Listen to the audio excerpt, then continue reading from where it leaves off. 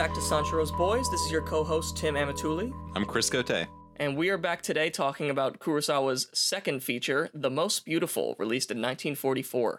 So this is in the era of Kurosawa where he's making propaganda movies for the government. And 1944, the Japanese are still in the midst of fighting in World War II. This is the first of his propaganda films. It's weird that Senshiro Sugata isn't a propaganda film because it's also made in the middle of the war. But I guess he had to prove himself as a competent filmmaker before they put him on propaganda shtick. Yes, he said in his book that you're pretty much only making pure entertainment movies that didn't have anything, like, I guess, politically going against them, or he was making state-sanctioned films for explicit propaganda purposes, like this one. Mm-hmm. That makes sense. All right. Sanshiro Sugata Part 2 is big time in this same mode. Yeah, I'm excited for that, to see how they adapt that into a propaganda story. Our loyal himbo is gonna walk a dark path. Hell yeah. But today we're talking about The Most Beautiful. Kurosawa, he says that this movie holds a special place in his heart as like one of his early works. This movie is also where Kurosawa met his wife, Yoko Yaguchi, who plays Tsuji Watanabe, one of the main women in this film. And he said, quote, "It was my own story, but followed national policy and had very strong wartime coloring. In it, I wanted to portray women in a group, a kind of everyday documentary of their lives." And he said initially he actually got hired by the Navy to make a movie about the Zero planes, you know, like the main planes that were used by the Japanese. Wind Rises. At this point, you know, like 1943, 1944, the Japanese are pretty decisively losing. No one's really confident that they're going to win. And he said they literally couldn't spare the planes for him to be able to make the movie about the planes. Yeah, that's tough. It's not like a U.S. film where they could just have infinite war surplus to make a movie. Yeah, if you never stop having a war, then you always have wartime profits. Yeah, not the case here, though. That is interesting. Also, I guess if it was a Navy film, it would not have been about women. No, this is certainly a complete 180. Yeah, this is not your normal Kurosawa big beefy Mifunes fighting each other. It was nice to see more female leads in Kurosawa films, especially entirely female leads. It's like he took every potential female lead he could have in the future and put them all in the same movie. Yeah, that's exactly what it's like. After this, I mean, I haven't seen the rest of that, but I assume women are suspiciously absent from the remainder of his oeuvre. There will be films, but once he meets Toshiro Mifune, he never turns back. Yeah, and who would? He typically tends to have more of a overstated cinematic technique and approach to his films, but this one is a lot more grounded, I feel like a semi-documentary approach to the material. The film feels a little bit more in line with his contemporaries in that way. Yeah, I was almost thinking like some of the like conflicts that we're seeing here remind me of like an Ozu film or something like that, where it's just about like small interpersonal dramas that are not, you know, significant. There's no fighting or anything. Like it's just like when the girl misses her mother and she can't go home and stuff like that. Yeah, also like hanging on certain objects for a little bit, just them alone in the frame, felt a little bit like it was inspired by Ozu. Yeah, I like how in every episode I'm going to make an Ozu reference. And you're like, I've seen Tokyo Story and that's it. Yeah. Well, anyway, yeah, let's get into the film. The Most Beautiful follows a group of women who live and work in an optics factory during World War II, making lenses for military weapons and vehicles. Wartime demand causes their managers to increase their daily quotas, 100% for men and 50% for women. Toshiro Watanabe, the leader of the women, advocates to her higher-ups that the women can handle more work. Their efficiency fluctuates as different women fight to continue working despite their ailments so that they may do their duty. That's a pretty bare-bones summary of the film. I mean, that is what happens. It's a pretty bare-bones film. There are lots of, it's a pretty bare-bones film. Like, the efficiency fluctuates covers about an hour and 10 minutes of the an hour and 30-minute film. And it's, you know, someone gets sick, things get bad. They boost morale by playing volleyball, which is cute. And there's like this whole climactic working scene where Toshiro Watanabe needs to work until 3 a.m. and it's killing her. And then she essentially gets spirit bombed by praying from the other girls and has the energy to work further. But yeah, that's the film. A pretty thin plot summary and a pretty thin plot. Yeah, it's certainly no hero's journey. It's just, it covers the period of time of increased production at this factory. I don't think they even show you the end of the production period. When we say their efficiency fluctuates, we mean it literally because we see the graph of their efficiency constantly overlaid over footage going up and down and up and down. And that's how we know if they're actually doing what they're supposed to be doing. I was actually surprised by like the paper animated efficiency line that you see. I know, it reminded me of like Indiana Jones. Yeah, well, it reminded me of the SpongeBob Krabby Patty training video. And that's not the only thing about this movie that reminded me of that. Because in the beginning, it really feels like this is a training video for how to be a good worker. But it develops from there. But at the beginning, I was like, oh, this is going to be rough. But Kurosawa, I think, finds a way to make it cinematically bearable. Yeah, and just because it's a more understated plot doesn't mean that there isn't anything going on. Knowing that this is a propaganda movie, we're really using the characters more to display messages rather than to watch them go through arcs. I felt like the messages were pretty clear, and I think distinctly Japanese as well. Yeah, I actually had a lot of thoughts during this film. Maybe something I was going to get into later, but my big question during this film is, does this actually reflect a social reality in Japan? Do girls like this in factories like this actually work this hard? Or is this aspirational filmmaking that's trying to like model good behavior? Or is it like a bit of both? Because my thought was, if you showed this film, or if you made this film with American teenagers in the 1990s or 2000s when I grew up, they'd be like, that's fake. No one would ever think that way. So it was hard for me to tell, like, to what extent this extra reflects remarkable work ethic. The thing that's interesting with the making of this is that Kurosawa actually made these women live like this. They actually like all lived in this factory and learned how to do this stuff to a degree. He took really theatrical actresses and kind of wore them down to being more amateurish. Yeah. What's crazy is that a lot of these women actually stopped being actresses. And he's like, I don't know if that's because I was super harsh or if they just decided that acting wasn't really for them anymore because they got kind of a sense of normal life again for a lot of people. They got more of like a mid-class kind of feel for the first time in a long time. And he said he thinks it's a bit of both. Why didn't he just hire amateurs if he was going to work this woman to the bone? I think all the amateurs were actually working in real factories. Yeah, I guess so. I wonder if they actually made any usable lenses during the course of this film. I have no idea. I mean, that would actually be really cool if they like shot on lenses that they made in this optics factory. That was another thing I thought. I was like, did Kurosawa choose a lens factory out of like, could he not help himself? Because that's like the closest thing to filmmaking that he can get. Who knows? But that's my guess. He did say that this is his own creation. You know, like he came up with the story himself. It was just that he had to have these certain themes in it, but he was able to write this. Like this is his own baby, as, you know, a lot of his films are. In terms of the messages that I took away for this, I felt like he was trying to say the government or your workers care about the workers. Yeah. Because we see like a pretty good relationship with the women and the higher ups, especially for them advocating that they can do more, which is also a nice surprise because you think at first they say, oh, the women have to do more and all the women seem like they're complaining. And it's like, oh, they must be complaining that they have to do more. I would be if I was working in a factory. And then they're like, we're upset because you think we could only do 50% more of the work. We think we could do at least 2/3. It's not equal to the men. I saw that coming from the moment they announced it. The moment they announced men 100%, women 50%, I was like, oh, the women are going to say, we can do 100, we can do 75. Like, please let us do more. Yeah, but it wasn't 100. It was insane. It wasn't 100. They were like, wait. It was only actually like 15% more. Yeah, because hardly anymore. Like, well, we can do 2/3. Well, it's interesting because they're not like completely flawless workers. In their hearts, they are, but they are fallible to like disease and to anger and exhaustion. In their hearts, they are just absolute angel workers. They are the government's ideal workers, definitely. Yeah. And I think what's cool is wartime struggle is individualized in them. They're all taking it very, very personally. I need to do my work because these people need me specifically for it. And I'm sick. Please don't send me home. I really want to work. Anywhere else in America, getting sick, well, first of all, you probably go into poverty.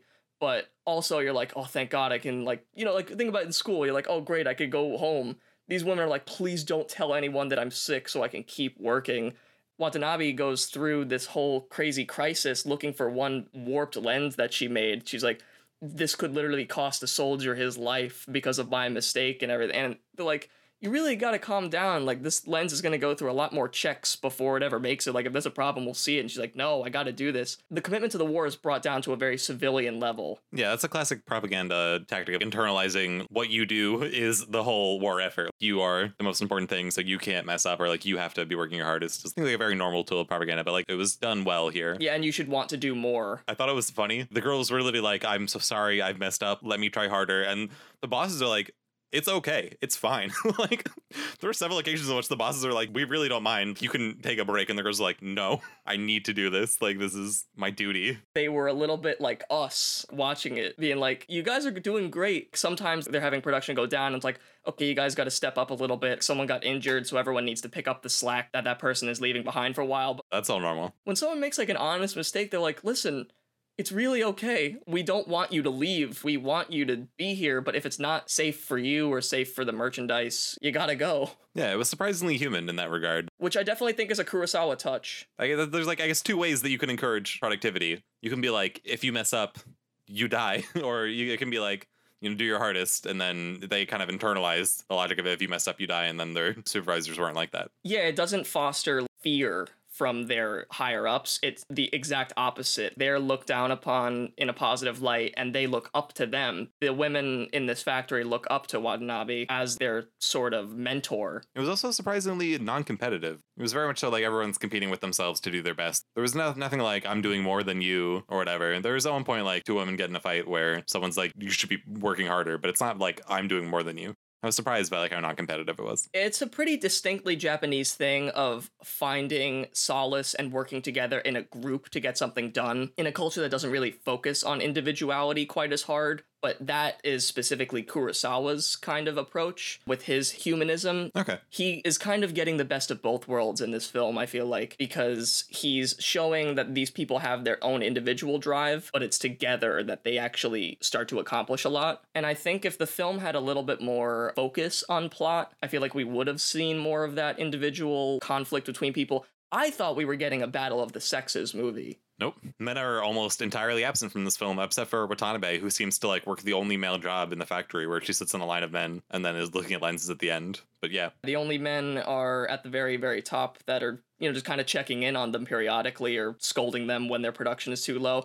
Our second appearance of Takashi Shimura, head of the plant. I noticed that. He looked real good in this film. It's funny that his last name will be Watanabe in Ikiru years later. So we're seeing the first little seedling of that idea kind of coming up in this film. The idea of naming your character Watanabe. And also a few of Kurosawa's techniques that I didn't really notice as much in Sugata are a little bit more visible here. Specifically, the movement of groups is a thing that he uses to really emphasize emotions. Yeah, when you have a cast of 50 women, you have to be really good at blocking all these people into one thing. He does a great job with it. Every time that they really feel a shock, everyone goes silent. I feel like the moment really rings a lot harder than it normally would if it was just like a small group of people. Also, I recall this from Every Frame a Painting, where he said that his movies are typically about groups of people that either come together or split apart. And here is like a kind of a group of, because there's not much conflict, it's like a group of people that are already together and then they continue to come together. Holding themselves together more.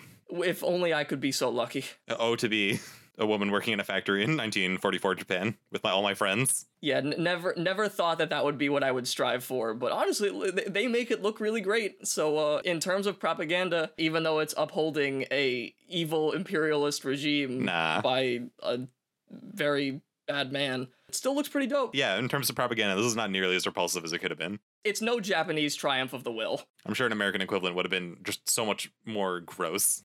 And in terms of your favorite shot, what's to your liking? My favorite shot is, it's at night in the Sorrel Garden. One of the girls sneaks out of her dormitory and walks up to look at the moon, and she's like trying to repent for getting in an argument with some other girl, and it causes this whole conflict. I mean, it's almost sappy, but it's just like a beautiful shot of this woman and the moon's right up behind her, and then he actually like slightly shifts angles so she's perfectly centered and the moon's right above her off to the right. But it's very well framed. It's just like a beautiful nighttime shot. Like a nice little backlight silhouette and stuff, like a little bit Germanish. Yeah, it was kind of like expressionistic almost.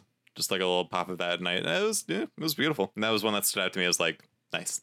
And my favorite was early on when Watanabe is talking to the group of women in a cafeteria about the quota and everything and what they have to do. She says something and everyone suddenly stops talking and turns to her. And it's like this huge rush from loudness to silence. And it really sells that what she just said was important. And I think that kind of group technique is something that Kurosawa uses a lot later on. And so I felt like that was the first time that we've really seen him hit that kind of mark. And I really liked it. Like, I thought that was a really efficient, effective method that he would take note of later. I like that you picked that shot. Do you know the British Sight and Sound top 100 or top 10 poll for best movies of all time? They have a director's list and a critics list, and you can notice different movies on each list. You very much so pick like a director thing. You're like, wow, I'm impressed with his group work with these actors. That's like something you could probably imagine how difficult that would be. Whereas to me, like that just kind of passed by without remark. But then I saw the beautifully framed shot and I was like, oh, that's very good. That's probably an easy shot to set up. But I thought, no, I think that's nice. Yeah, it's just an efficient use of the basics. Yeah, solid filmmaking.